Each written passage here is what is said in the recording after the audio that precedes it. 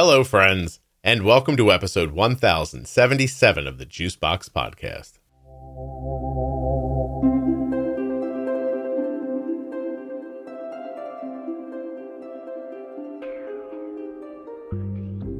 Today on the podcast, I'll be speaking with Jason. He's the father of a 13-year-old living with type 1 diabetes.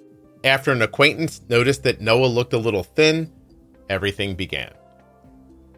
While you're listening today, please remember that nothing you hear on the Juicebox Podcast should be considered advice, medical or otherwise. Always consult a physician before making any changes to your healthcare plan or becoming bold with insulin.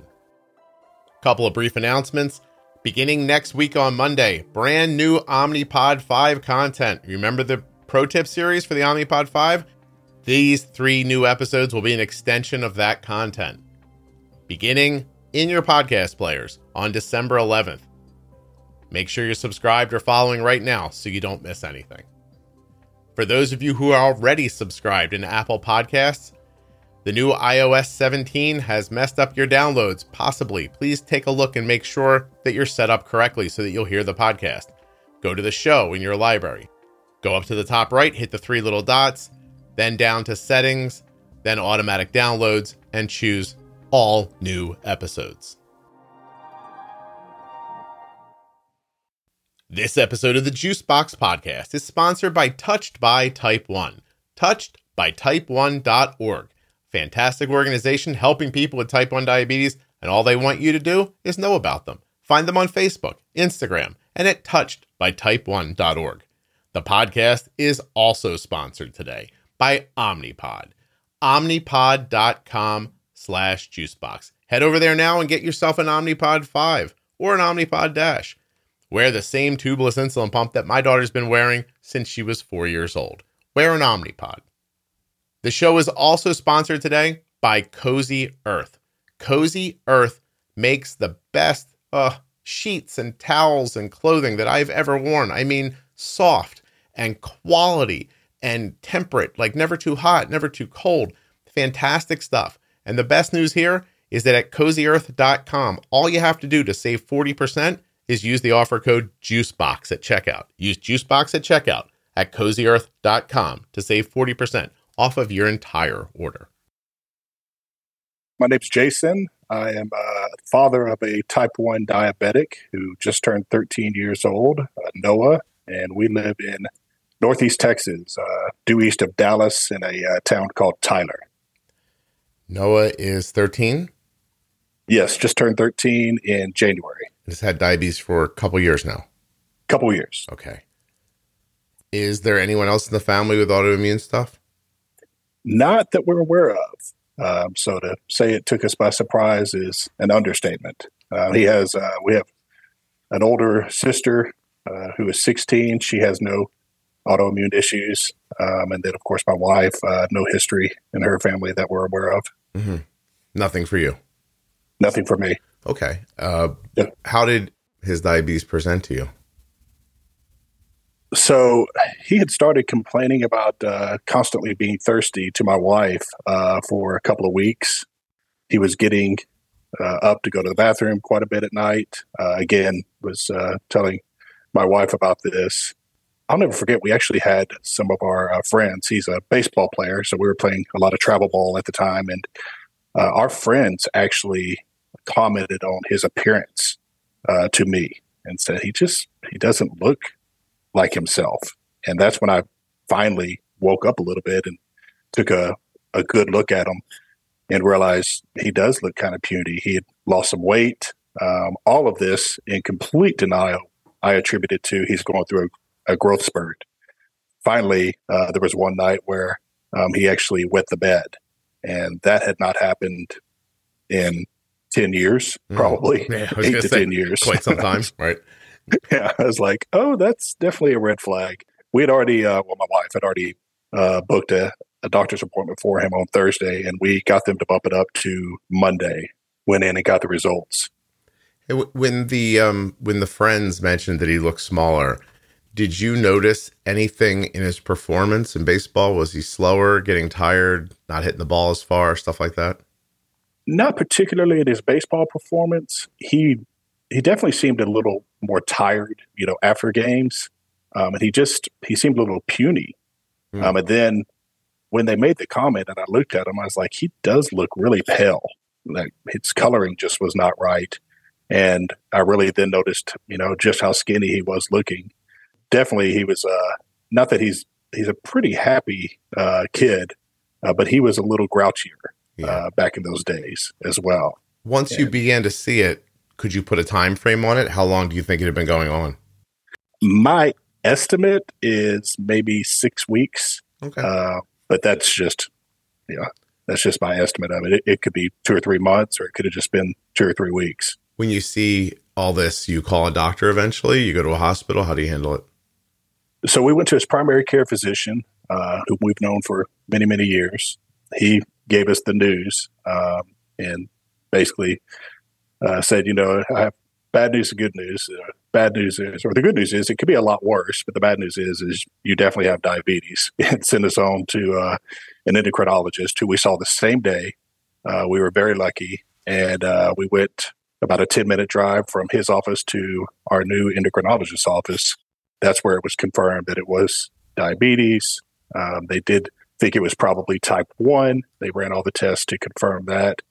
And Scott, we never went to the hospital. It was one day we were normal, and the next day we had seen 2 doctors and a diabetes educator, and were learning how to treat type 1 diabetes. Went home the same day. What was his blood sugar that day? Do you know? It was off the charts. Let's say that. I think his A1C was like 14. Wow. Okay. When they did that. And I think he was in the 400s maybe on blood sugar. Did they start him on insulin right there in the office? Yes. So they injected a basal insulin, and did they correct his blood sugar as well? Or how did they handle I'm interested how they brought his blood sugar down in the office, and then what they told you to do in the first days. Right. So they started us off MDI. We actually did the first injection together with the diabetes educator. And then they went through, basal and bolus and multiple daily injections. I immediately started asking about technology because I knew there was some available. I would say they're pretty conservative in their approach. I know that's probably no surprise. I think a lot of endos are. And they said that would come, later down the road. I think back then it was your wait, about 3 to 4 months before you get a CGM. And then maybe at 6 months to a year, we can start talking pumps. I started advocating a lot quicker than that, which I can talk about a little bit later. That day, though, yes, we did a correction dose together. You'll love this. His first meal, because I immediately thought we were going to have to change his entire diet. His first meal, literally in the diabetes educator's office, was a cheeseburger from Whataburger, which is his absolute favorite. What was his level of? I mean, he's 11, right, when this happens. So, right. Is he shocked? Is he what's the kind of psychological feedback you're getting from him in the moment? I think we all were shocked. I don't think he really knew how to process it. What was happening. I think he knew it was big, and that it was going to be some changes happening. But yeah, the first few days, I think we were all just in shock for sure. Wow, that's crazy. How do you find me? I think it was through Facebook. I should know the answer to that. But not really. Yeah, yeah. I want to say it was Facebook. But were you looking? Were you looking for something? Yes. Okay. Yeah. I mean, I was looking around. I think I'd seen a couple of other, diabetes groups on Facebook. I think I ran across you guys. And Scott, I'd never listened to a podcast in my life. As usual, I'm about 10 years behind the world on some of this stuff. But I remember listening to your show and just thinking, wow, he made it digestible to talk about, diabetes. Yeah, I discovered the show, I want to say it was definitely a year after diagnosis. I want to say it was more like 16, 17 months. That's not long at all. Yeah, but I have to admit, I am a little jealous when I see newly diagnosed people that found you within the first month Oh, that's nice. because we were a little bit, I mean, we have a great endo. I have nothing but praise for our endo and our diabetes educator, but we were still just kind of lost at sea at times. As soon as we started listening to your podcast, things started changing for us rapidly. I'm glad to hear that. He was diagnosed during, so people whose kids don't play travel sports, like it blurs together. Like, was this the spring season, the summer season, or the fall season? Yeah, I guess technically it was the spring season, Okay. and we kept playing.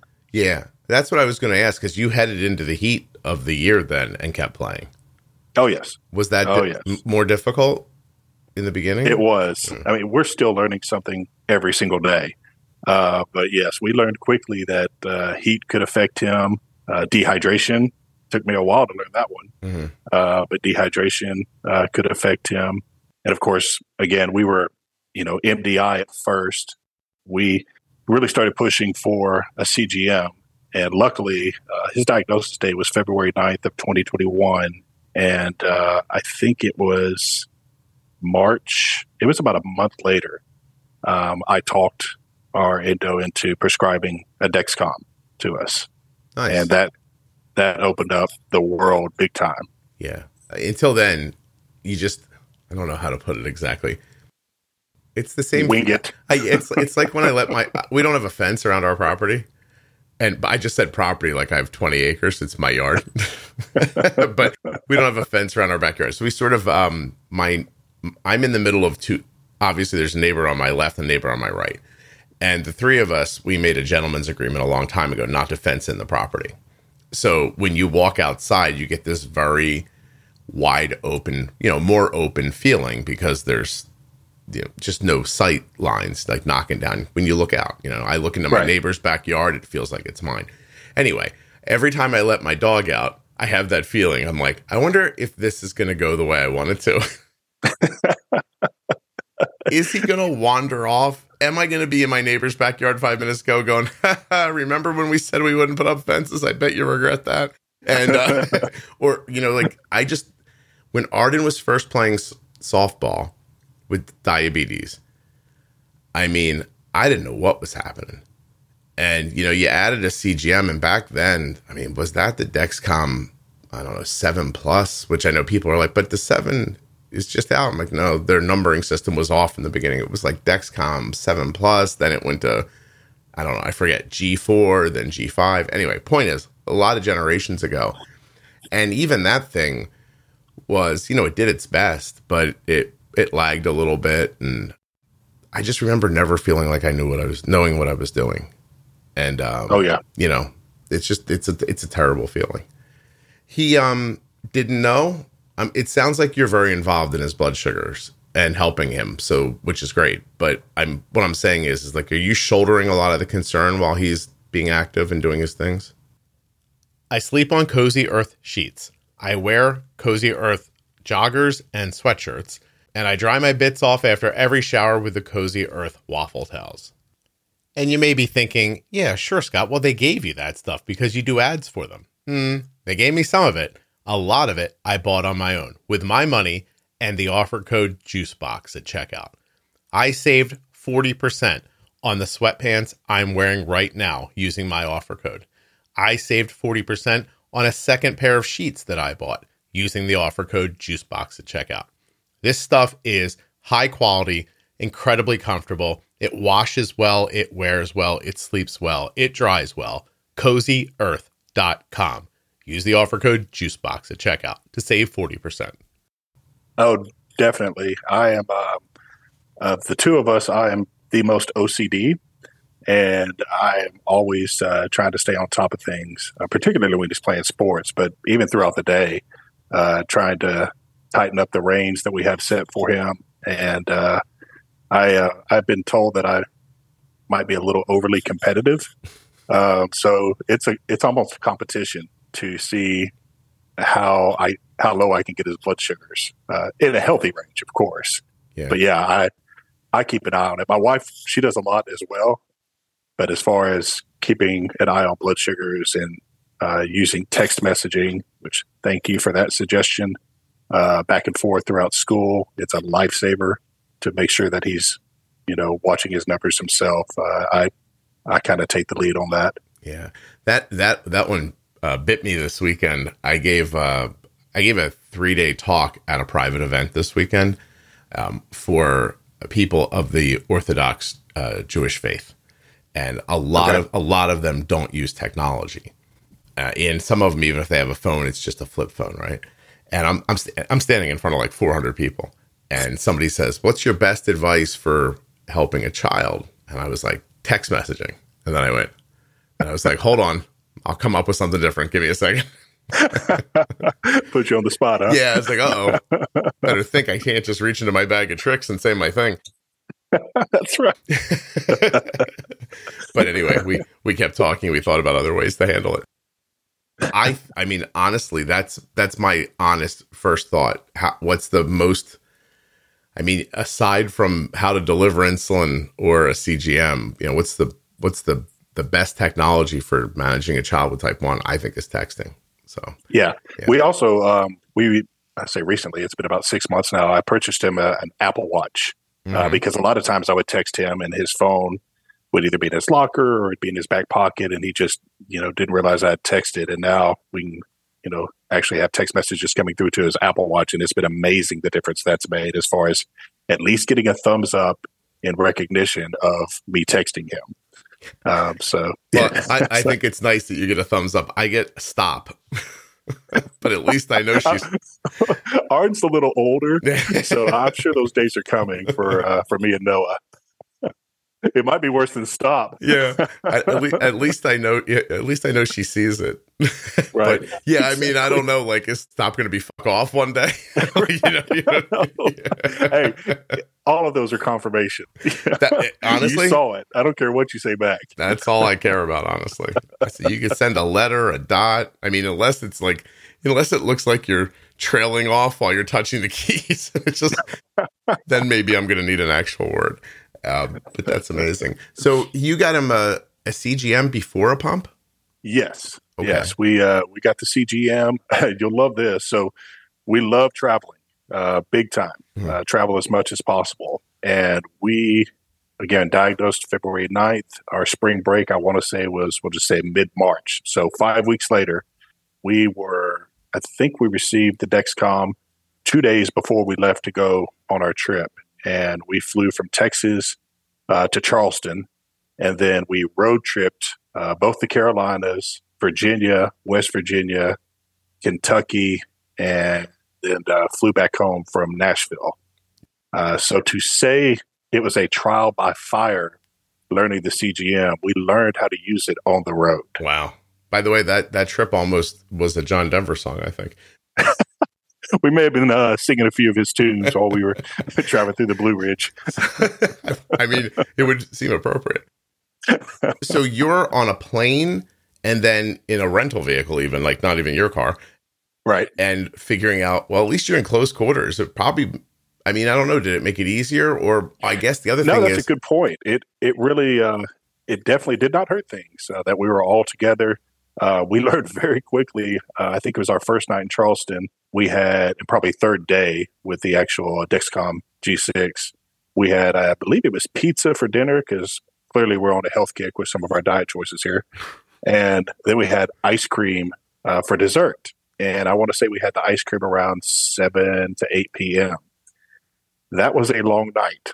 Did you go to bed at like 3:30 in the morning? Yes. High alarm after high alarm. Testing for ketones. It was, yes. We learned something very valuable that day. If you're going to eat that stuff, maybe lunchtime is a better choice. Oh, do you think Arden shouldn't have changed her CGM for the first time from G6 to G7 by herself last night at midnight? Because that's what I was telling her the whole evening. You could just do it now. You could just do it now. You could, no? Okay. Was she saying it's only a 30-minute warm-up? That's going to make it all better? How about I'm getting a FaceTime at like 1 o'clock in the morning? Am I doing this right? showing me the sensor on FaceTime. I'm like, what is happening exactly? And she's like, is this like, just push it down like this and then push I'm like, yeah. I'm like, all I could think was, oh, I'm never going to sleep. Yeah, we have started doing Dexcom sensor changes. We used to do them in the evenings, and we switched to first thing in the mornings. I like having the entire day. I mean, prior to him leaving for school, of course. I like having the entire day to see how it's going to function. Because just like you've said many times, the first few hours can be a little wonky, which I think that might be the first time I've ever used the term wonky in my life. But I'm glad I can add to your. That's right. You're expanding my vocabulary. Your word choices are just drifting away. Wait till you see all the Yiddish I learned at my thing this weekend. You're gonna be getting that over the next year on the podcast. And I was able to check on some of my pronunciations. Anyway, here's as good as anywhere else, Jason. So we're doing meals, right? So one of the things we did this weekend, which was very interesting, was they would bring us meals up, and the food was just very different, stuff I had never seen before in a lot of cases. And they wanted us, me and the other person who were presenting over the weekend, just guess these carbs, tell us what you think. So I get this bowl, it has beans in it, and then there's a thing on top of it. I don't even know how to describe it. And I put my fork in it and held it up, and I'm in front of a room of 200 people eating their meal. I'm like, what's this? And I hear kishka. I'm like, it's a kishka? Yes. And then somebody comes over, they say it's flour, it's pressed together, there's oil in it, they explain it. And I'm like, okay. And I put it down, and then it hits me. And I turn to the MC and I go, well, if that's a kishka, then where does the term eating my kishkas out come from? So the room explodes in laughter because I don't really know what I'm saying. You know what I mean? I just have these couple of Yiddish terms I know. I don't really know them. Anyway, after everyone stopped, it was very interesting about what a kishka is. And I guessed the carbs pretty correctly. So I was really, really thrilled with myself. I'm sorry, I got myself off track. Well, no, awesome. I had a question about the trip. You wouldn't have known about being sedentary and higher blood sugars without the CGM. That's right. You figured that out in the car, I imagine? I don't know if we even figured it out that quickly. Just how activity, I mean, again, we were 6 weeks post-diagnosis. So we really didn't at that point know about still versus exercising or even just walking, not even exercising, just being active versus being still and how much that can affect diabetes. Yeah. That came later on as well. Well, the reason it made me, it kind of popped in my head was, listen, my son grew up playing baseball in New Jersey, and it was incredibly competitive and year round. And I'm imagining it's worse in Texas. So I bet your kid's moving constantly almost. And then all of a sudden you're sitting still. That's what made it pop for me. I think we learned more on that. We're also big Disney fans and try to go to the parks on a pretty regular basis. It's kind of hard to go super regular when you live in Texas.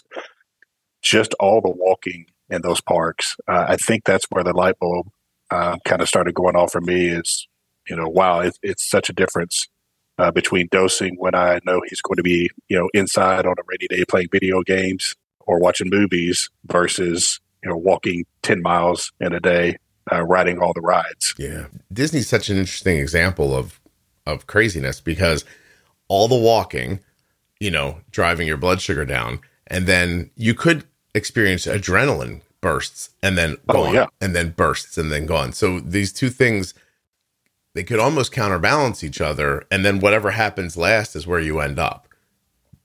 For sure. And adrenaline for him, he is a pitcher. So a lot of the baseball games he's playing and pitching. And I noticed very quickly that when he was pitching, which he loves to pitch, his adrenaline would get going and he would just inevitably start skyrocketing.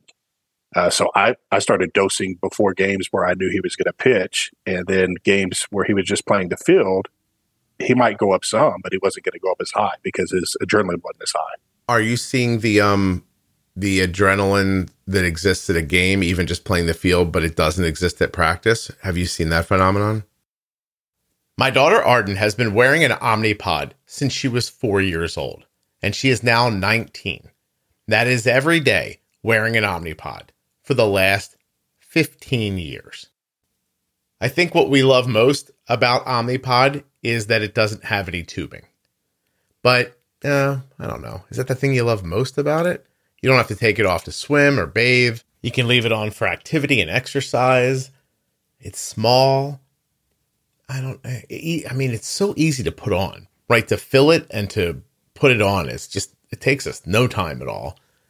I guess it's hard to figure out what my favorite thing about Omnipod is. I guess I'll just say that my daughter loves it. It's easy and it's worked for her for so many years. It's just such a friend in all of this. Omnipod.com/juicebox. You can check your coverage there for your insurance, or take a test drive, right? Would you like a free trial of the Omnipod? You can do that there as well. And you can just get started. Omnipod.com/juicebox. Now you have a decision to make. Do you want the Omnipod Dash, which is an insulin pump where you make all the decisions? Or do you want the Omnipod 5? Now, the Omnipod 5 is the first and only tubeless automated insulin delivery system to integrate with the Dexcom G6, and it's available for people with type 1 diabetes ages 2 years and older. It features Smart Adjust technology, and it's going to help you to protect against highs and lows both day and night. That's an algorithm-based system, making decisions about insulin, giving it and taking it away. It's pretty damn cool. Omnipod.com/juicebox. Links in the show notes. Links at juiceboxpodcast.com. When you use those links, you're supporting the production of the podcast and helping to keep it free and plentiful. Definitely. Yeah. Yes. Yeah. Practice. We don't really worry about practice and dosing them. It's when those competitive juices get going and you're about to face your opponent, that's when he normally starts going high. Well, the good news there is if he still pitches and isn't a starter, at least from the stands, you'll know when he's getting ready to go in. Right. Exactly. You'll hear beep, beep. You turn to your wife, you go, hey, I know he's about to pitch. That's right. Oh, man. Do you know, in my son's freshman year of college, it was very much at the end of the first season, and they traveled out of state pretty far, actually, to play a conference rival. And at that point, they were basically like neck and neck to win the division. And game one comes. My son's a freshman. They did not play freshmen regularly. I think he had a handful of at-bats, and I think threw a few pitches in a couple of games, right? And like weekday games, they didn't trust him or anything. They didn't even know him.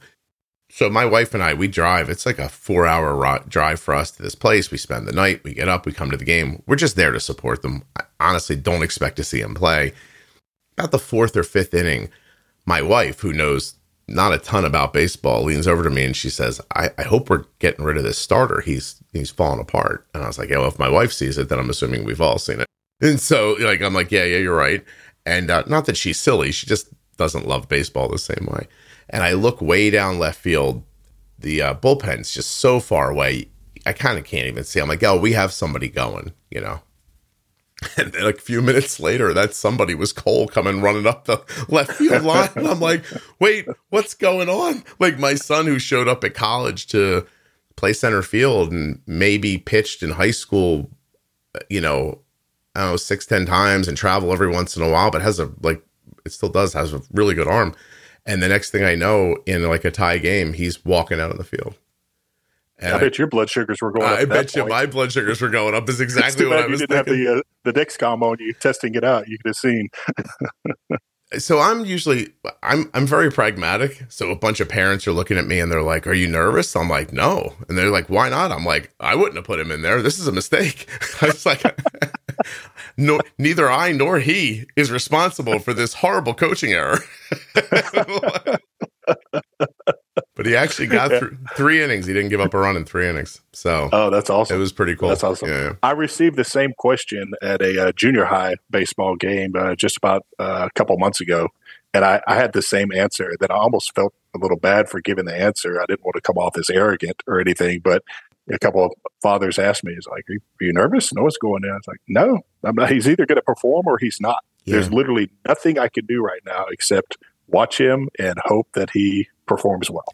Jason, that's it. I'm actually heartwarmed by that response because I mean, to say that my kids were around a lot of competitiveness as young people is an understatement. And I am a fairly competitive person. As a matter of fact, we could easily like shift this conversation to how I love that the podcast is popular and how hard I work at keeping it that way. I've always, like, since I was little, like since my kids were little, excuse me, I would pull Cole aside before a game when he was little, and I'd get down on his level and I'd give him a hug and I'd say, I love you. Just do your best. Doesn't matter if you guys win or lose. You know, like I've always given him that perspective as a young person growing up. And then that kind of just morphed into, I love you, have a good game, like that kind of stuff. But he knew going in there, baseball is to get better at baseball. It's like it's not about winning today. The thing I always think is, who won the World Series 2 years ago? Who won the Super Bowl 5 years ago? You don't know. Right. You know, you have no idea because it's as corny as it sounds, like it's the journey, not the destination kind of stuff. And it's a little kid. Like, what are you going to do? Send them out there thinking the weight of the world rides on whether or not they do something that's fairly impossible, you know? And so the only time when he was recruiting for college, the first big recruiting thing he went to, we were driving to it and we had this like kind of long conversation, which I'm sure he hated, but you know, screw him. I made him, I'm in charge.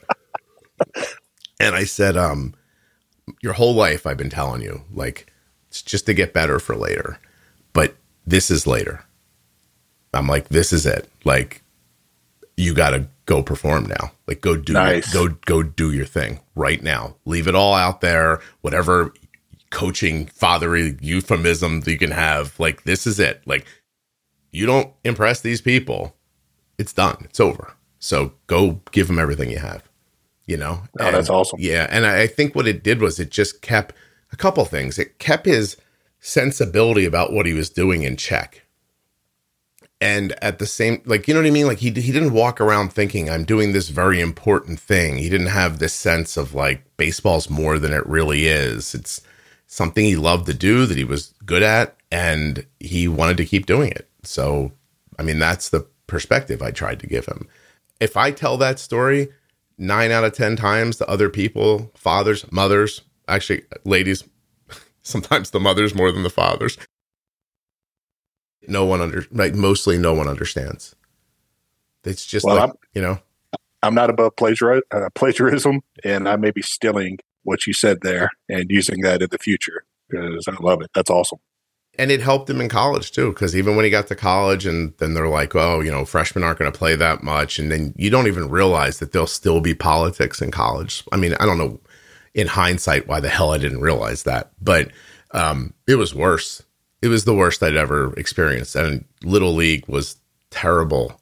And high school was a mess. And everybody just fighting for their kids and arguing and jockeying for positions. I watched a woman one time. I've never told this story here.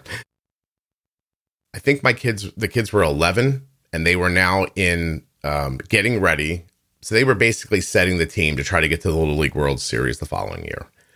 And my son had always played the outfield and just was very adept at it and came naturally to him. A strong arm, that kind of stuff, could really track a ball. But the second baseman on the team was terrible. And so the coach came to me one day before an all-star practice and said, we're going to move Cole to second and see how that goes. And I'm like, okay.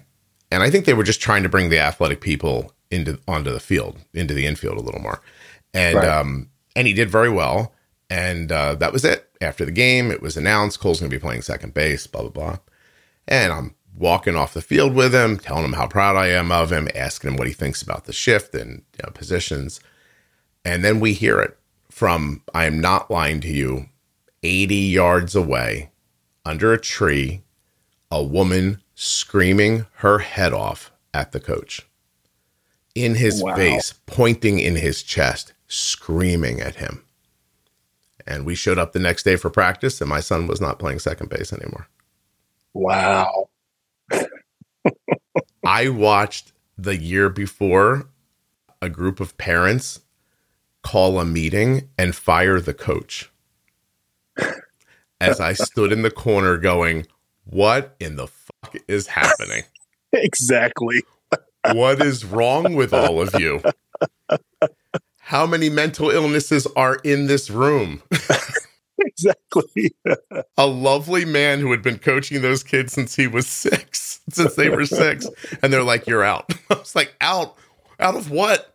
Like, he comes to every practice. What are we arguing about? My wife will tell you to this day, my wife works in a corporate situation. She said it was the most vicious collection of people in a meeting she's ever seen in her life. She's in the corporate world. That's awesome. I swear to God, my wife works in pharma, and she's like, this is the most vicious thing I've ever seen in my entire life. That's funny. Yeah, I work in pharma myself. Do you really? So yeah. That's hilarious. My wife does drug safety. Okay. Yeah. All right. I'm in immunizations. So I'll do, or not all of them, but many of the routine pediatric immunizations I represent. Oh, that's really cool. How did you end up in that space? Totally fell into it. Just, I was working at Xerox, of all places, shortly after college. And I had a person that I still have never met to this day reach out to me, headhunter, and asked if I might want to interview with a pharmaceutical company. And it's the best decision I ever made. I haven't looked back. My wife wanted to be a doctor and couldn't afford to apply to medical school. So she used her biology degree to get a Kelly Services job. It was actually a temp job. Okay. So Kelly does regular services. They also do scientific services. I don't know if they do anymore. I'm very old. This is a very long time ago. I think we're the same age or very close. Yeah. So. Well, then you're old too. And yeah, exactly. 50 in July. I'm counting it down. I'm going to be 52 in July, so I've got you a little bit.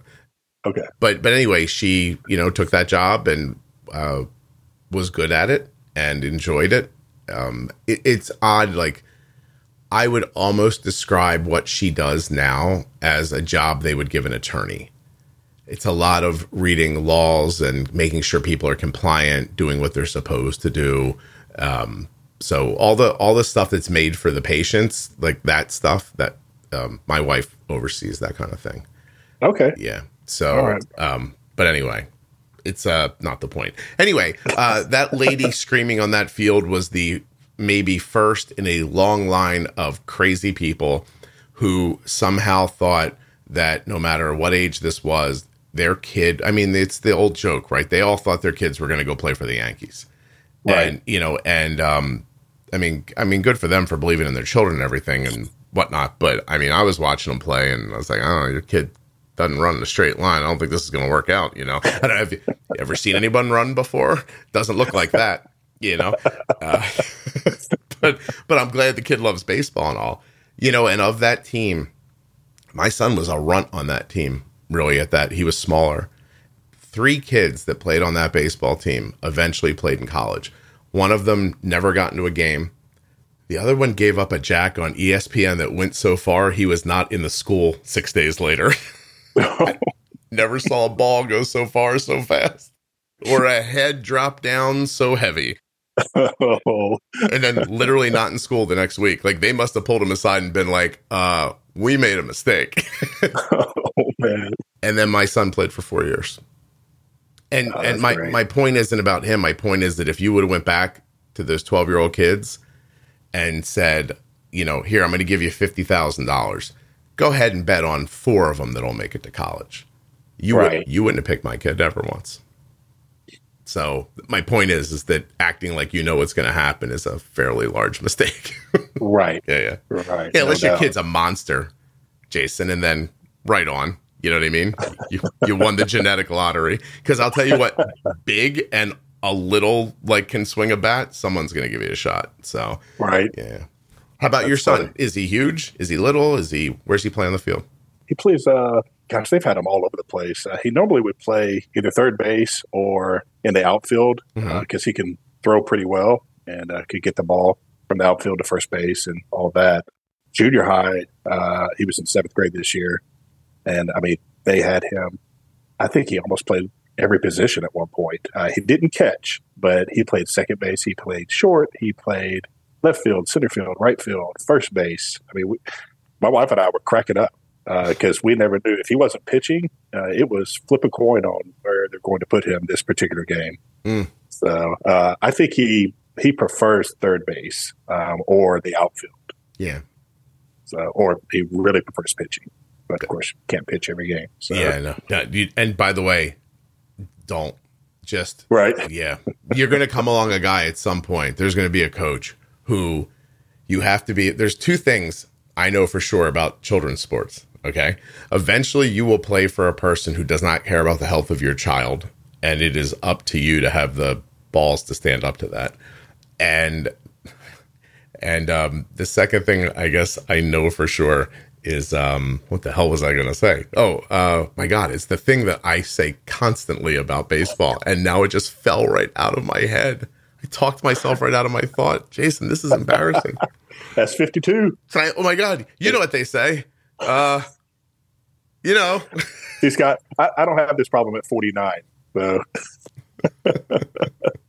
I do it all the time. Yeah, don't worry. It'll pop up in my head like 10 minutes from now. I'll be like that other thing about baseball. That's right. That's insane. Oh, I'm sorry. You have to know yourself. If you look around a travel team and you can't tell who the check is, you're the check. So some kids are there to play, and some kids are there so the coaches can make money. You got to know if you're the check. That's very, very That's important. A good point. Yeah. That's a good point. Doesn't mean you can't play, by the way.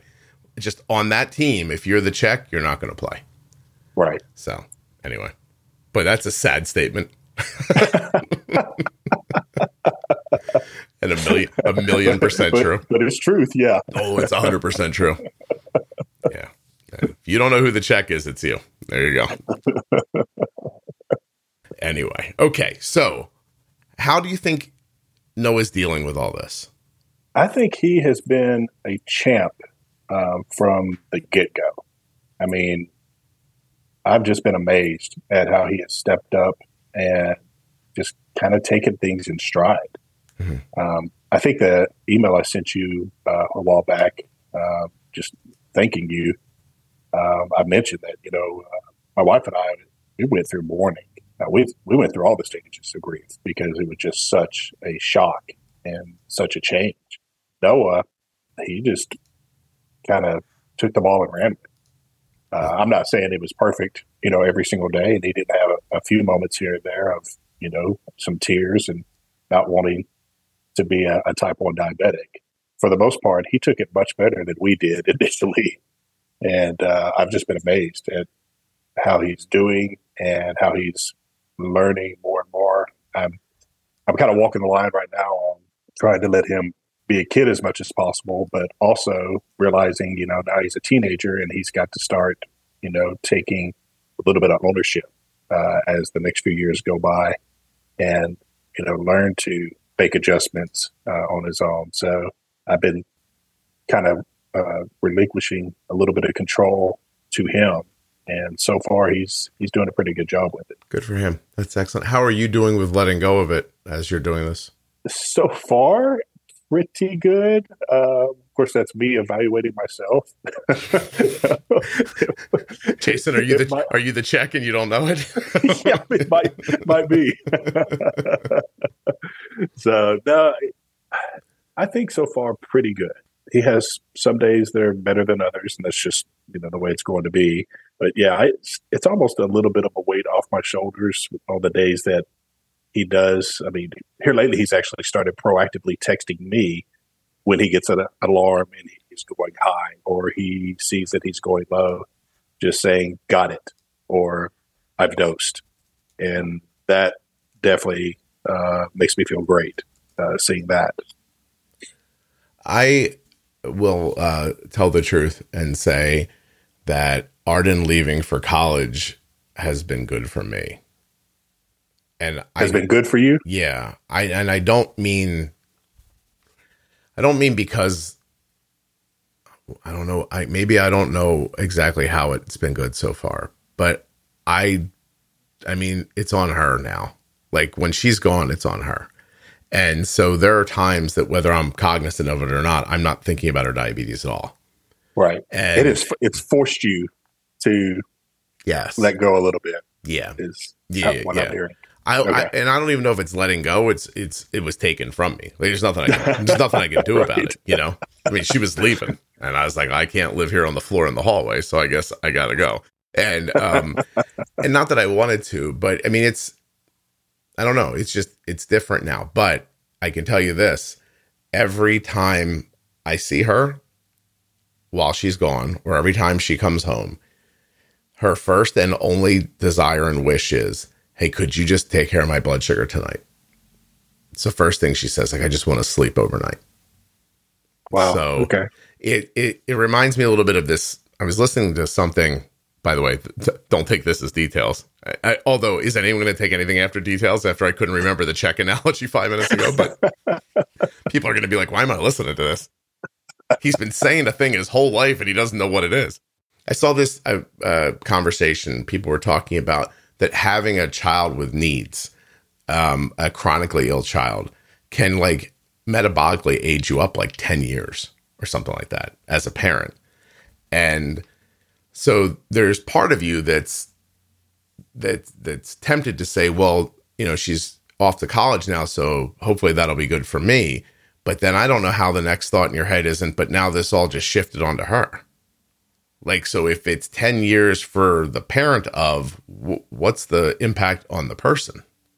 Right. You know, and then you get into that space in your head where you're like, okay, well, I'll trade the last 10 years of my life so she doesn't have to do this sooner. Like, and that's how it feels to me.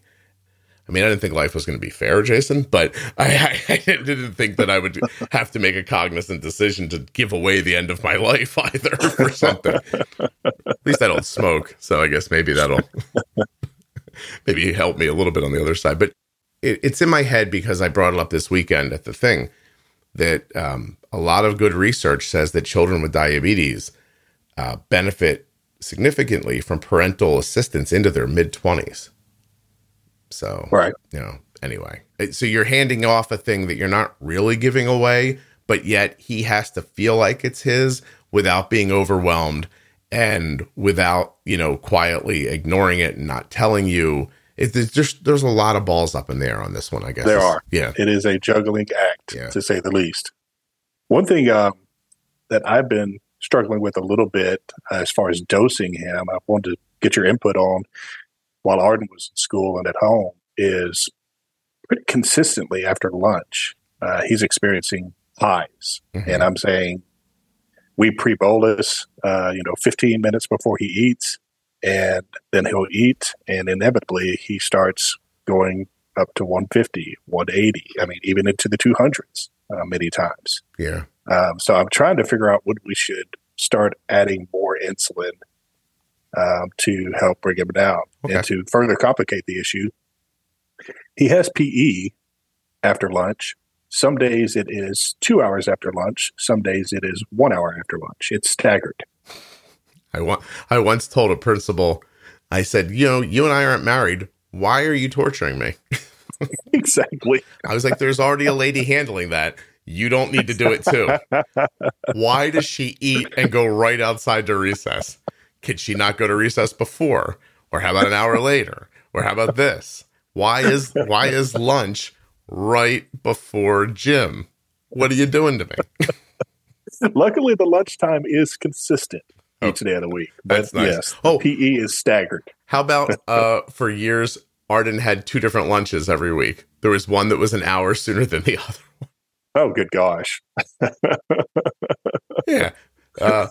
Kelly's got this covered. You don't need to try to kill me too. Don't worry. There are plenty of good women on it. You're like, what are you doing to me? So he's going into, is he eating the food at school or is he bringing food? Bringing food except one day a week. Okay. They provide food. So typically it's fast food, Chick-fil-A or Whataburger or something, super healthy like that. Wait, he brings that or they provide that? They provide that. Really? At a school. So, yeah, well, I say they provide that. We purchase that. Let me clarify. Yes, we purchase one meal a week for him, and then he takes his own lunch. And he's really consistent with the lunches he takes each day. Typically, it's a turkey sandwich and a couple of sides. Jason, your Texas freedom stance aside, I was eating tater tots that tasted like cotton balls and pizza that tasted like cardboard when I was in high school. So, I remember the pizza very well. And the sad thing is, Scott, we got excited about pizza. Oh my God, it's the best day of my life. It's like the rectangular, huge sheet pan of pizza. You would have thought, it was Christmas. Yeah. Slightly, I always thought of it as ketchup with oregano on cardboard with cheese that didn't melt. How do you make cheese that doesn't melt when it's brought to high temperatures? I'll tell you how. It's styrofoam. That's how. It's why I can't lose weight in my 50s, I'm pretty sure. My metabolic age. I'm right there with you. So I'm sorry, let's start over. He is pre-bolusing for the lunch? Yes. Yeah, he's pre-bolusing, and maybe we need to pre-bolus a little earlier. How long has it been? It's typically about 15 minutes before he eats. So he'll pre-bolus at 11:30, and then he starts lunch at 11:45. Is he rising and staying high and needs more insulin to come down, or is he spiking and dropping on his own? No, typically he is rising and staying high. But on the days where he has PE sooner, a lot of times that will break him down with either no additional insulin or minimal added insulin. The days where PE is longer after lunch, typically he has to do a pretty significant correction. So, and then many times we correct a little too much. He goes to PE, and then all of a sudden he's fighting a low. Yeah. So it's been interesting. I always have him have Skittles in his pocket for PE, just so he's prepared. You know. Yeah, I'm sure he's thrilled with that. Yeah, of course. but I take your point. I mean, in my mind, maybe you have to treat it like two different scenarios. Maybe the day when there's no PE, the simple thing to do would be to first try 5 more minutes of a pre-bolus if there's no sign of him getting low right now with the 15 minutes. The other thought is to take the correction that you're using after the meal and move like 2/3 of it into the bolus. Does that make sense? Okay. So you're pre-bolusing the food and in some odd way pre-bolusing the spike, if that makes sense. So on that scenario, I assume you're meaning on the days where PE is significantly later after lunch? Yes. When we're not then diving right into physical education after that. And physical education, where they let them throw balls at each other in the gym or whatever. By the way, right. Whoever outlawed dodgeball, you ruined a country. I'll just say that. By the way, there is a sequel coming to that movie. I just read that the other day. Is there really? There is. Yes. Was it Duck, Dodge, Dip, Dodge? Yeah. Was it the 5 Ds? Isn't Rip Torn's dead, right? Yeah. He's passed, but apparently the rest of the original cast are coming back. Wow. So yeah, that's one of those movies. If it's on and we're channel surfing and we come across that one, it's just immediate that we're watching it, no matter how many times we've seen it. It's so funny to us. Do you know how many people tell me I sound like Vince Vaughn? I mean, I can hear that a little bit. I think it's my cadence, not my voice. I think that's what they hear.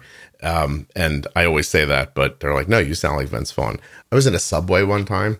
I'm sorry, we'll get back to your bolus. I was in a Subway one time and I heard a little kid, like a 4-year-old kid, say, that man sounds like Santa Claus. Because Vince Vaughn was in a movie where he played Santa Claus one time. That kid was really confused when I walked out of that Subway. What happened to Santa? He looks shorter. Then I explained to that 4-year-old, they just hire all short actors, so everybody looks tall. It's not me. Do you ever see how tall the women are who act with Tom Cruise? Yeah, right.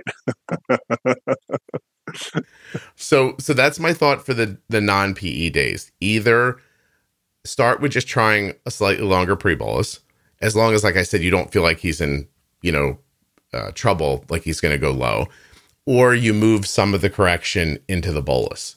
So you're being more aggressive with the food because there's something happening, and you can kind of take the stance of, I don't care what it is. It's going to need more insulin later anyway. Why don't I just give it the insulin now?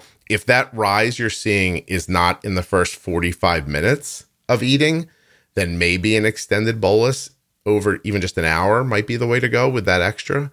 So just kind of layering on top an extra blanket of insulin to keep that rise from happening, but not so much that he'll get low afterwards. See, that's one thing. We're on Omnipod 5 now, and I've pretty much kept it in. And I know, I could go into manual mode, but I've kept it in automated mode, I believe, since we've had it. So I have not done an extended bolus since we left the Omnipod Dash. So then in that scenario, I would either put it up front, and then let the algorithm manage it backwards, or make a secondary bolus prior to the spike. Okay. And that you would do with carbs. So do you think this is a fat rise? Or do you just think we're not covered by the right amount of insulin? I think it's both. On the day that he has the purchase lunch, which is always fast food, there's definitely a fat rise. Yeah. And we have actually been more aggressive on our pre-bolus. I've had him add like an extra unit or two on top of the carbs that he's, counting up.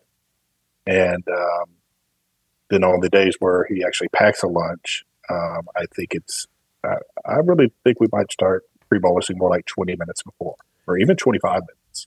I've noticed that typically his insulin will kick in about an hour and 15 minutes to an hour and a half after. That's when I will see it actually start impacting the food. So I guess what I'm struggling with is if you pre-bolus and say it's 5 units that you dose for lunch, and 45 minutes later, you're already over 200. It's still going up, but you have 2.5, 3 units of IOB left on. I guess I'm struggling with when do we go ahead and start adding more and more insulin? I mean, if it's not going to come back down on its own or without the algorithm pushing it, then my answer is before. Okay. Like, I don't think the insulin on board, nothing you hear on the Juice Box podcast should be considered advice, medical or otherwise. And I don't think the insulin, I don't think the insulin on board matters if this bolus that you've made is never going to bring down this high blood sugar. To me, that's a simple, like, glycemic load or fat impact where you're counting the carbs, but it's the food needs, not every food is created equal. So maybe the food needs more than its carb count indicates, is what I would say. I guess another way of saying it would be if we had bolused correctly, he wouldn't have gone this high in the first place, either correctly with the right amount or pre-bolused longer, or a combination of those two things. You just if we do it the right way, it shouldn't go that high, period. Yes. Is that correct? Or okay. Listen, you just agreed with what I was going to say, so I don't know if it's correct, but I agree with you. No, that's exactly. I might need my own disclaimer. Yeah. I don't know. What it felt like is you've listened to the podcast when you just said that. Oh, I've been listening. That is exactly how I would think about it. Yes. Okay. I need to get a little more aggressive with it. Yeah. And I'll tell you about the PE thing. I mean, tell me how high the spike is again. It varies. Just yesterday, he went over 200, which I do not like that at all. Mm-hmm.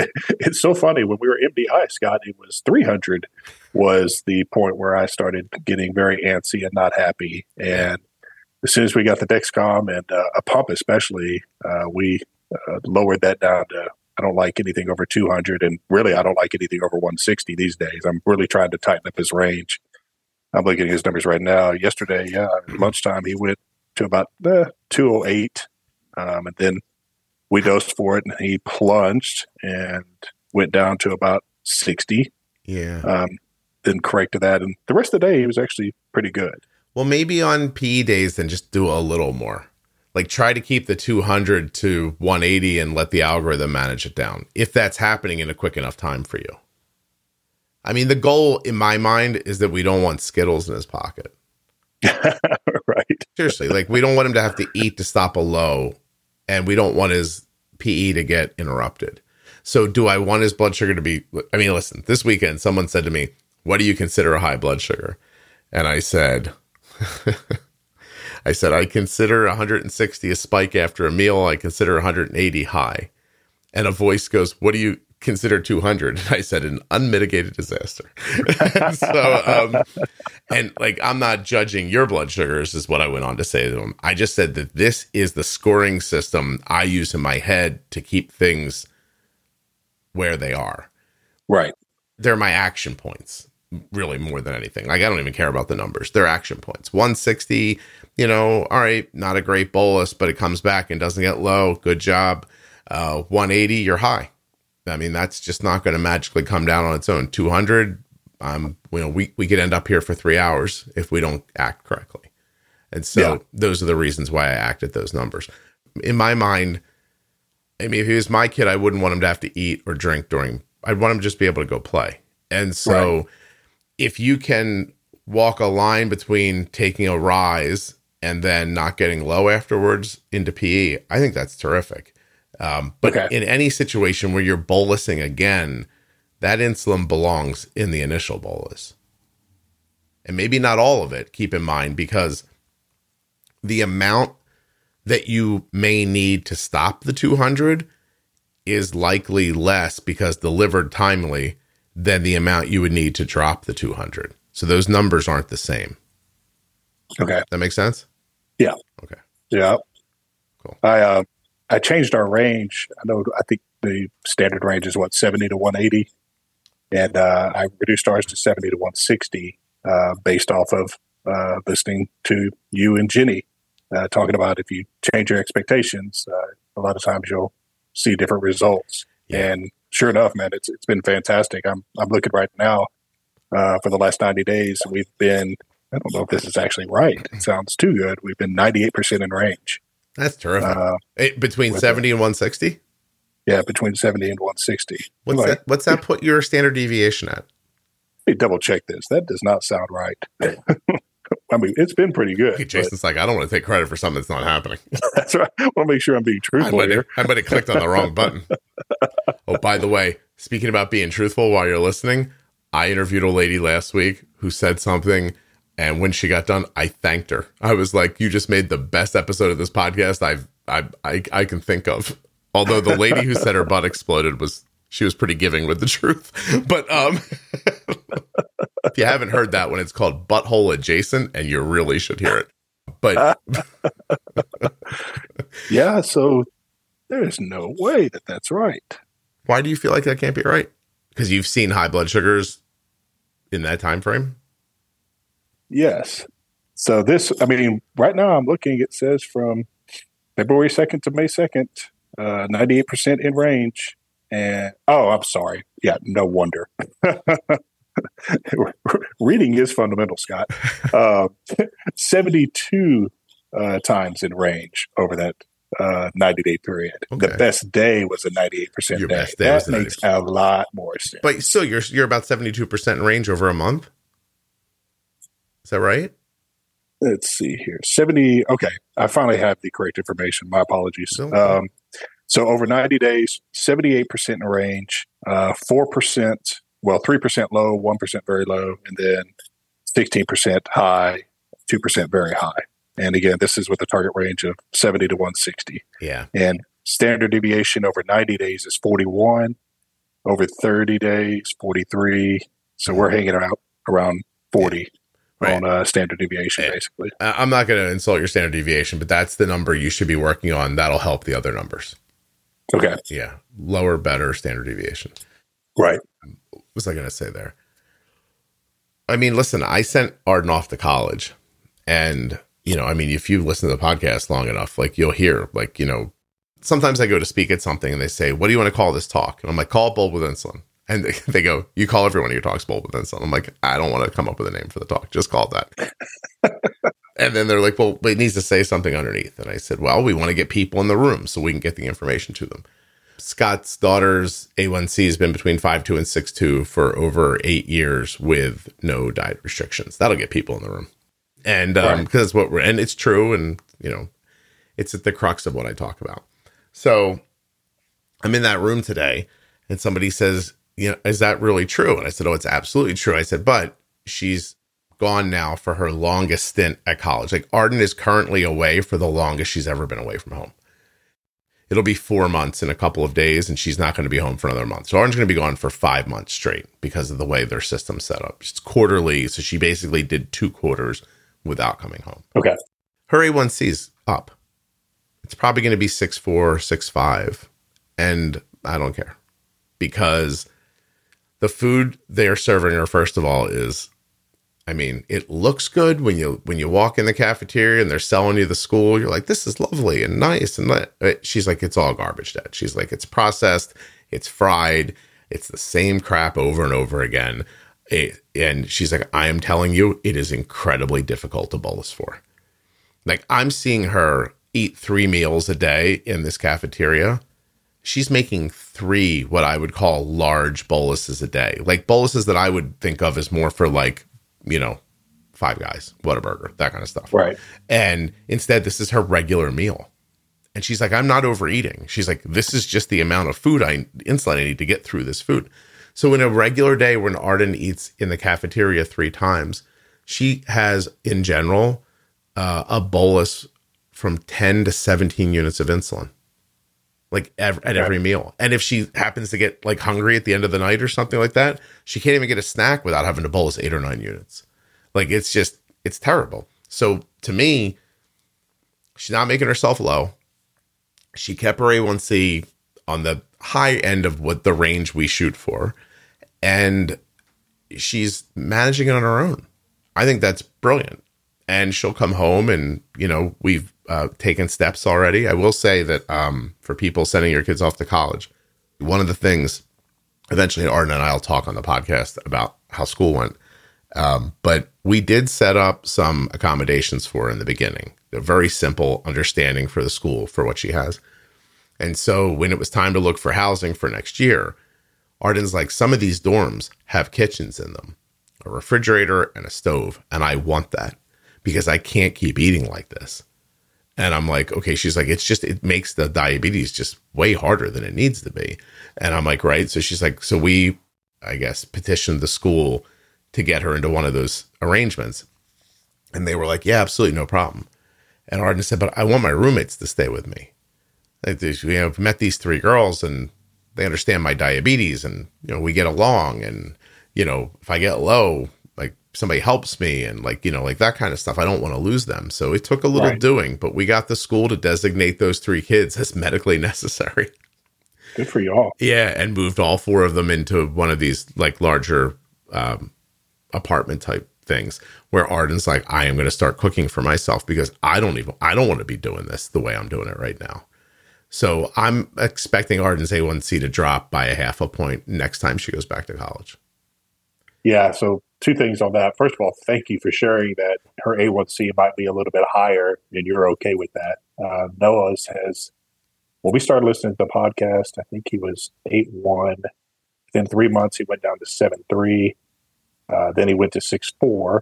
And then his last visit, which was about 4 to 5 months ago, was 6.6. Mm-hmm. So right in the mid 6s. That's terrific, by the way.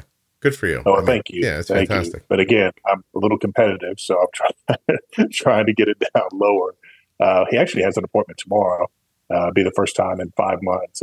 His endocrinologist was out on maternity leave. So it'll be interesting. I'm fully expecting mid 6s again. I'm hopeful maybe it'll be 6.3, 6.4.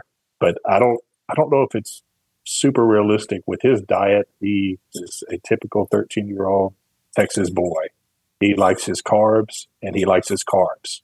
And yeah, I don't know if it's feasible for me to think we could get him under 6. I'm going to keep trying, but part of me is also thinking maybe I need to be content with, you know, the fact that he's a 13-year-old boy with not the best diet in the world, and he's in the mid 6s as a type 1 diabetic. I try really hard to think about some of the late 20s people that I've interviewed over the years who had type 1 as a child, and how many of them I hear tell the story about, I went off to college, I told everybody I knew what I was doing, I didn't. My A1C went way up. I panicked. I stopped paying attention to it. It took, I don't even know how I lived through college. Like, you know how many stories like that I've heard? Luckily, I met somebody after school. I thought about dating. I wanted to be healthier. Like that, those stories, right? I don't think there's a value in him living a life that you can manage that he can't manage. And that's kind of how I come to think about it. Now, I mean, I'm telling you, if you could see the food that they give you at school, like for people who haven't been there in a long time, it really is garbage at most colleges. And don't worry, because at most private institutions, your housing and food bill is lumped together. And I think right now the national average is around $14,000. So that's fun. And you're paying 14 grand for them to eat garbage, and it's gonna hurt their blood sugar. If you bring it up to the school, you know what they say? We know. Great, thanks. It's hard to cook for a lot of kids, is it? It's great. It's hard to make a podcast too, and I do it. Like, could you just do the thing you said you were gonna do? No, okay. But I think the point is that Arden has not lost track of the goal. She does not understand that this isn't what she wants, but she's not beating herself up about it, and she's not giving up on it. And to me, I think that's a good balance, because she will come home, she will eat better food here, and she will continue to put the effort in. And I've already told her, I'm like, Arden, you're going to come home, your A1C is going to come down 0.5 point. Like, just changing food is going to do that. And then we're going to, my biggest concern is her fitting cooking into her life. So we're going to spend some time teaching her how to like prep meals and stuff like that. My son, I'll tell you what, Jason, of all the things I didn't expect, my son left home for a job like 4 or 5 months ago now, 4 months ago. Right. He was definitely a kid who would, he's 22 when he got out of college, and he'd come downstairs and he'd be like, can I get some eggs? I'd be like, you know how to make eggs, right? He goes, yeah. He's like, but you're better at it. I'm like, okay. What's for dinner? I'm like, what's for dinner? Yeah. I don't even know if I saw my mom when I was 22. I'm like, okay. And so when we sent him off, I said to my wife, I was like, you think he'll starve? Or you think he's going to put on 100 pounds, like Uber eating, like everything? But what ended up happening was, I've never been prouder of my parenting, Jason, is that, you know what won over? He's cheap. And that's awesome. Yeah. So he gets his own apartment, gets his job. Trust me, he's not thrilled. He moved across the country. He's by himself. It's not easy. He's learned. It's the first, because of baseball, it's the first job he's ever had in his whole life. Like, no lie. Like, he went from like, I play baseball to, what time do I have to be there? Like, right. We're going to be here all day, the whole day. We'll just do this to noon and we'll break off and come back tomorrow. Like, he went to like right into the world, and he's there for a week, and I get a FaceTime, and the phone is obviously propped up on the counter in his little apartment. And he goes, I need some help. How do I make this? And I'm like, what? He goes, I'm making food. I bought these containers. I'm going to eat the same thing for lunch every day.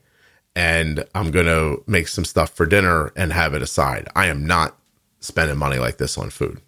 I was like, wow, when it was my money, nobody cared, Jason, but okay.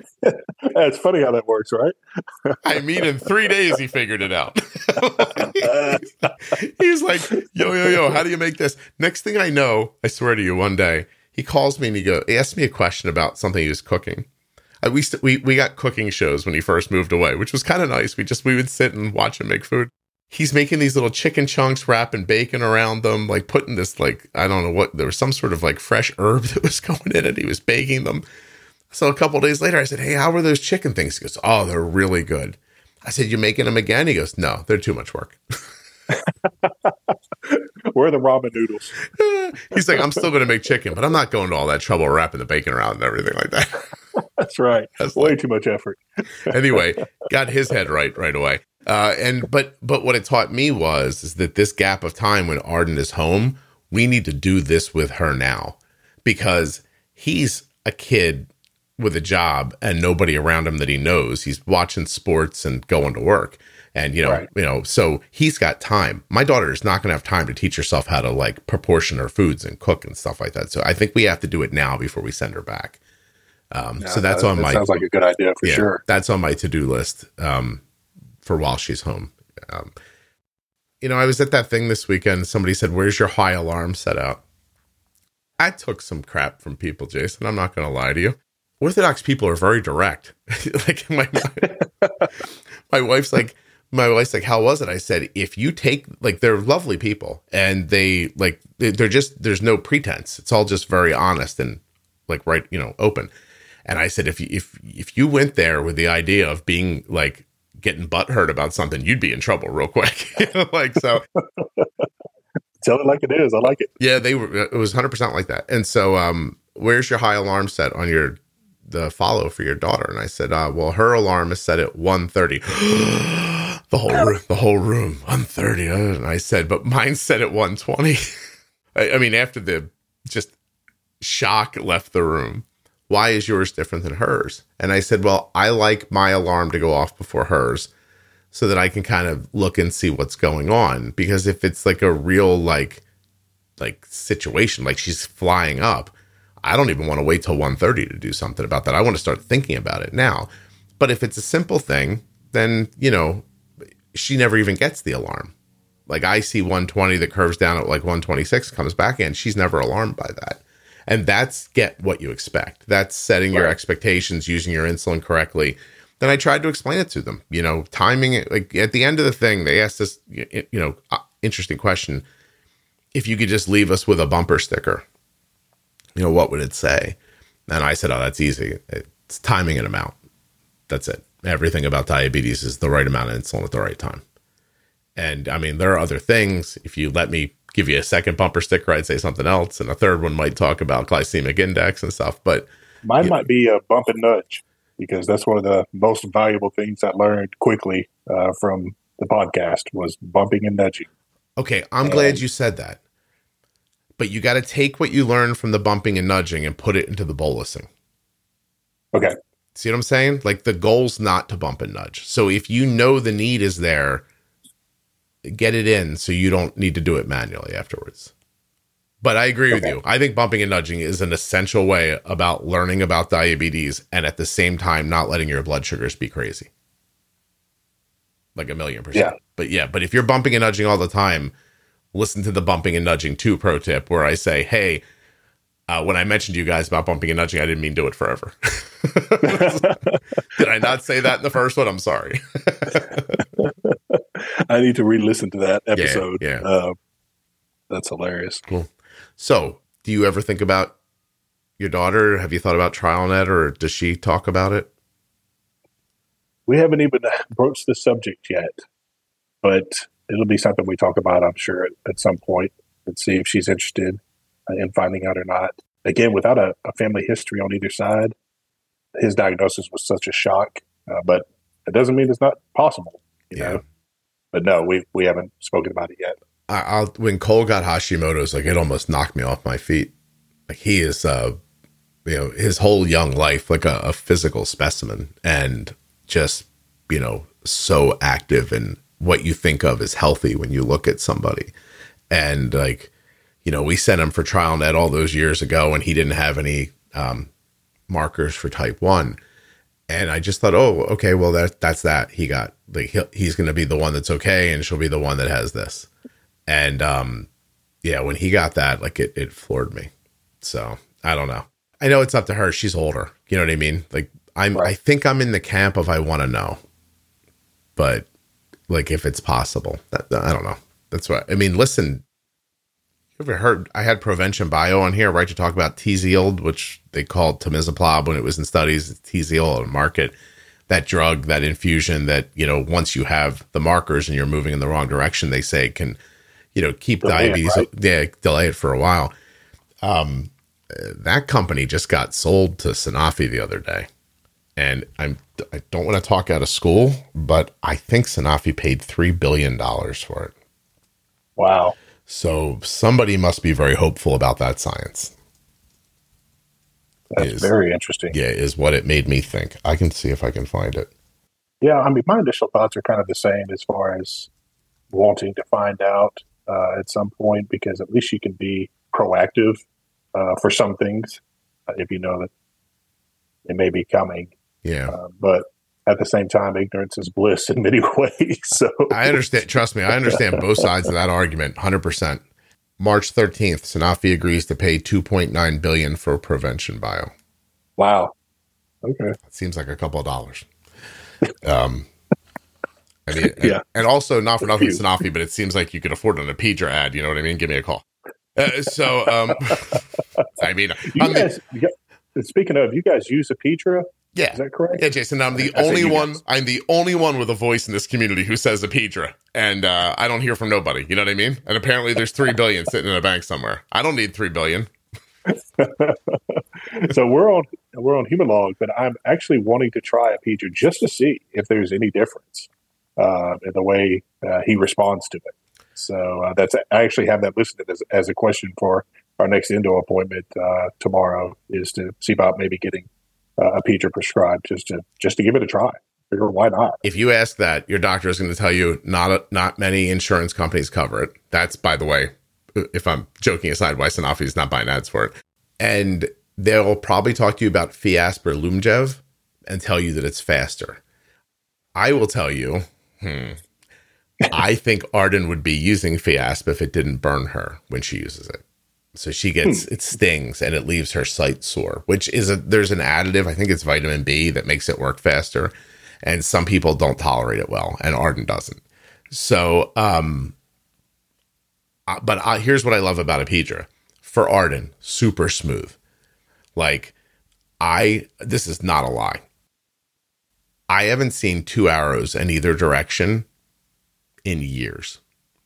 And wow. I attribute that to the Apidra. And the truth is, I mean, I haven't seen an arrow up very often. Like, we don't see straight up and down arrows very often.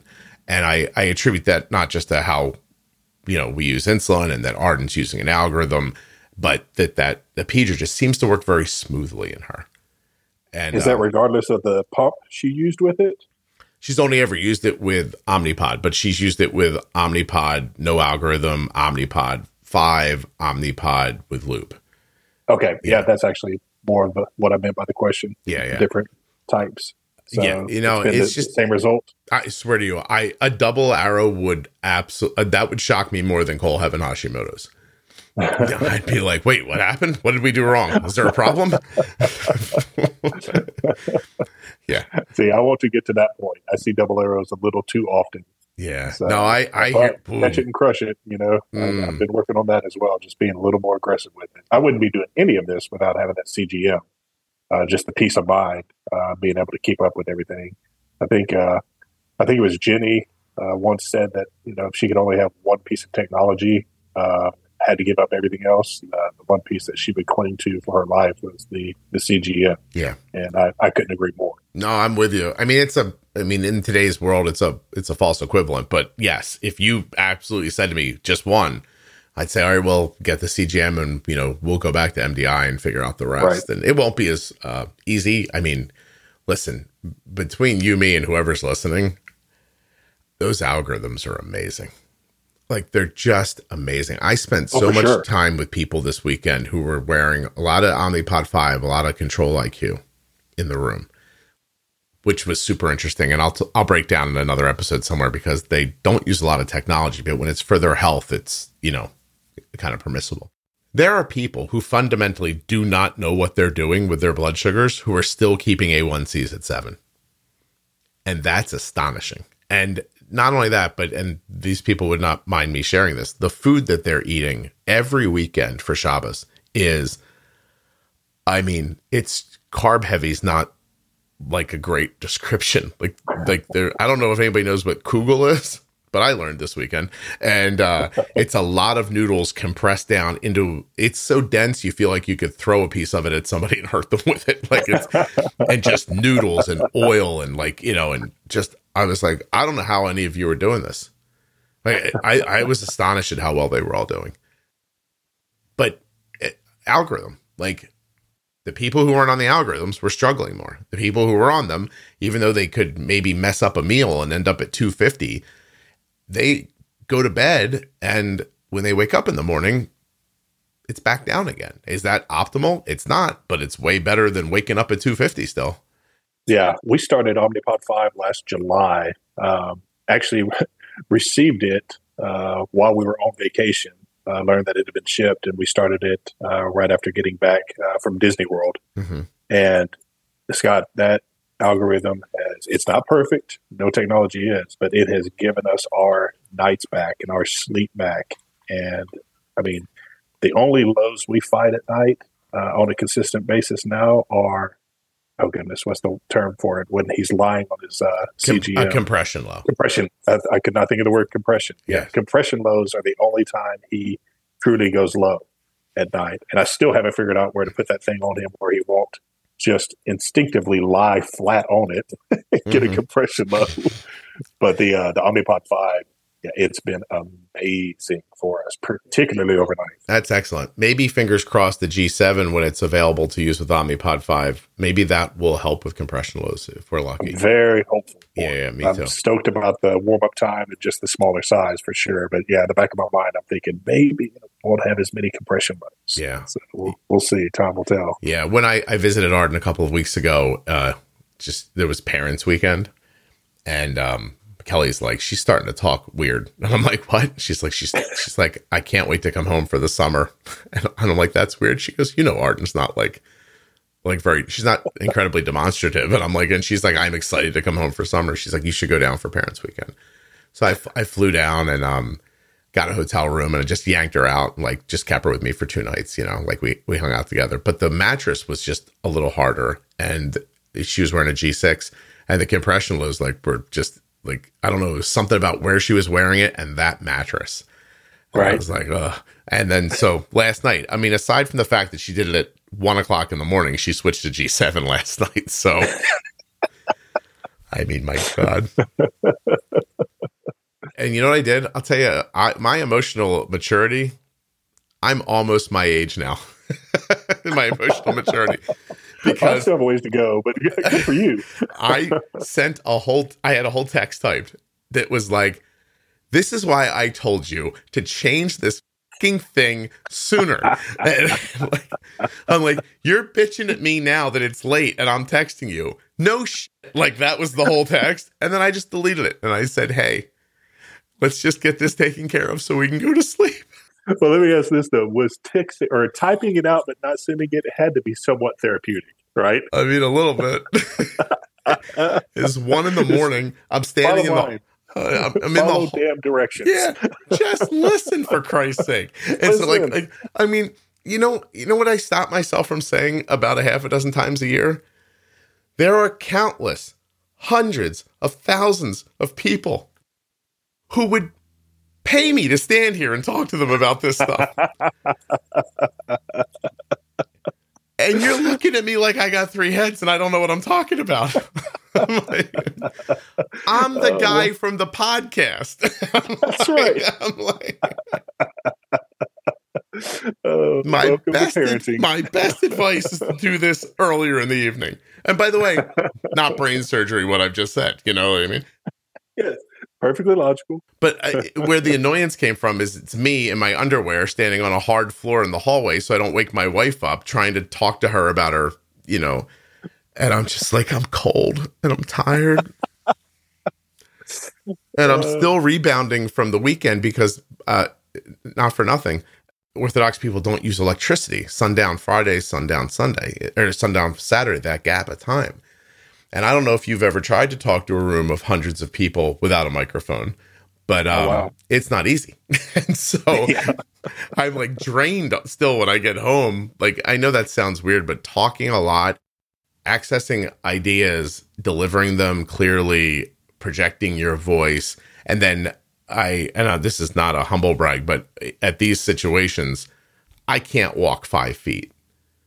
Like, I'm like inside of a diabetes gathering, I'm Tom Cruise around risky business.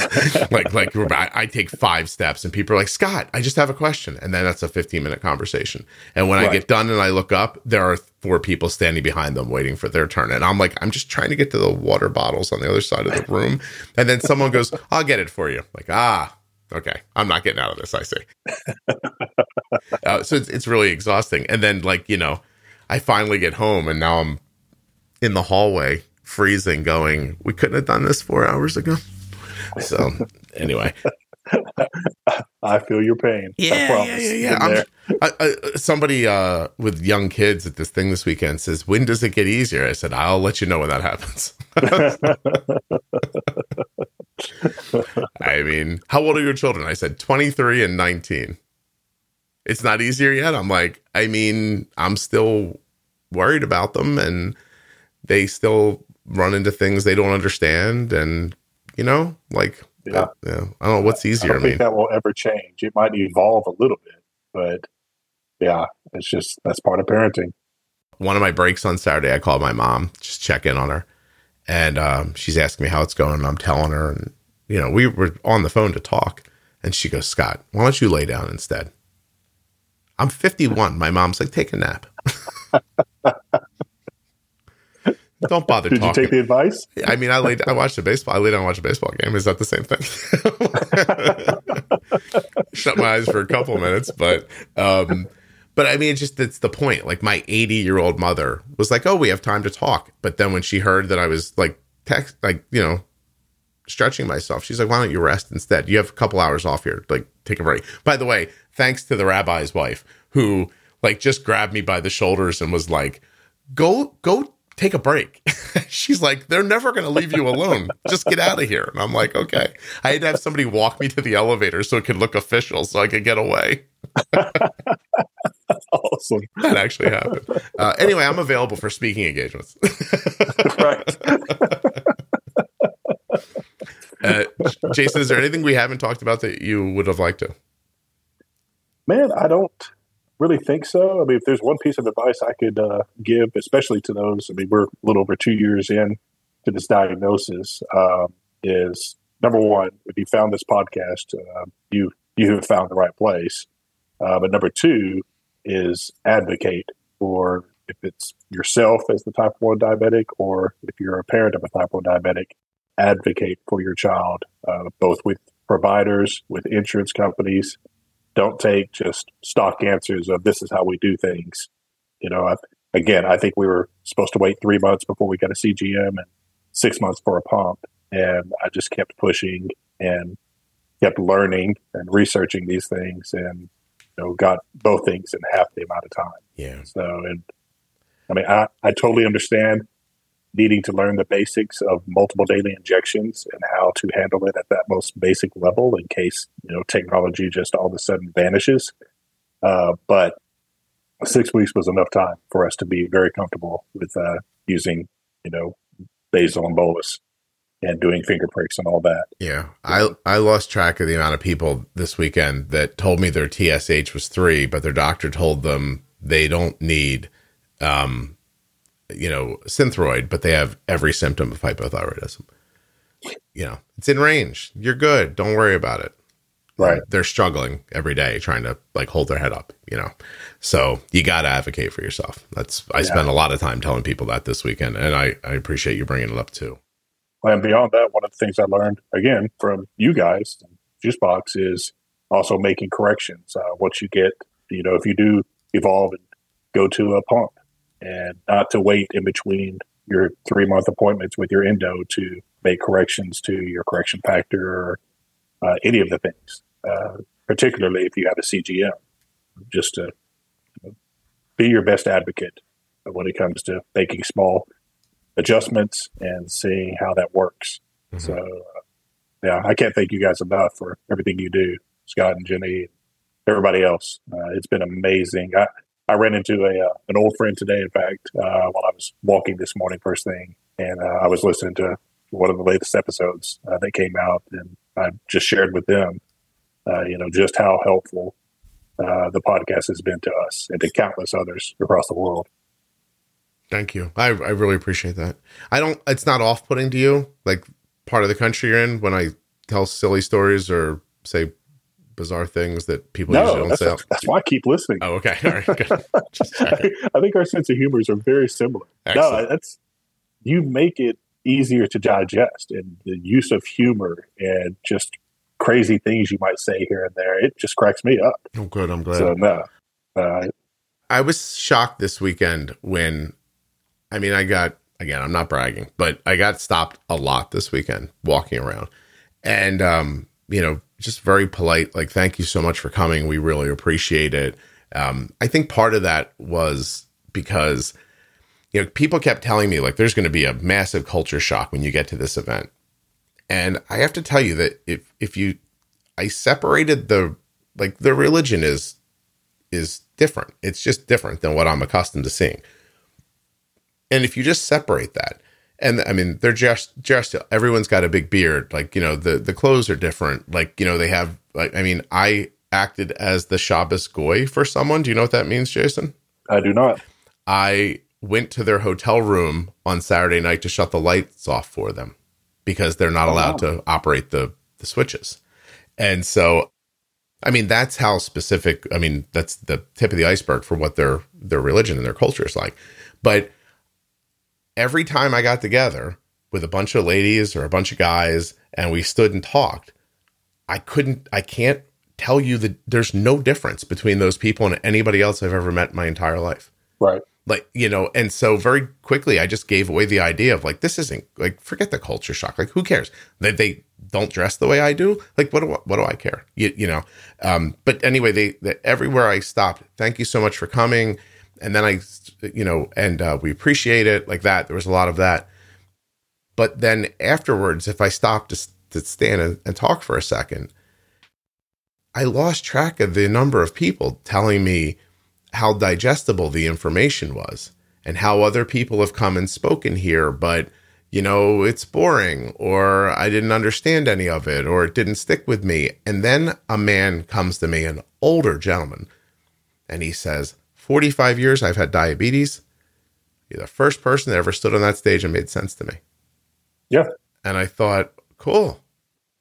Like, I don't know why, but everybody mentioned, thank you for making it easier to understand. Thank you for bringing some humor into it. It always feels so sad and sullen, and it didn't feel like that this weekend. I said, oh, great. Well, it's not if you don't let it be, you know? So, right. And as far as I'm concerned, you are doing what you were put on this earth to do, Scott, with this podcast and with all of your efforts. It was meant to be, as far as I'm concerned. I appreciate that very much. It means a lot to me, and you made me feel a little tingly, and it's weird because I'm looking at a picture of you and you look like you could kill a bear if you wanted to with your hands. So, all right, I'm gonna say goodbye, and then I have other questions for you. Oh, I do have one other question. Did listening to this podcast lead you to listen to any other podcast? Are you a podcast person now? Yes. So, one of my favorites is Fly on the Wall podcast. That's with Dana Carvey and oh my gosh, I'm really gonna David Spade. Yeah, I always blanked on David Spade's name. And I do listen to other podcasts as well now. So yeah, you broke the ice, man. When I started listening to Juicebox, I'm a podcast fan now. Oh, I'm glad. That's excellent. All right, Jason, thanks so much. Hold on for me 1 second. Okay? All right, thank you. Yep.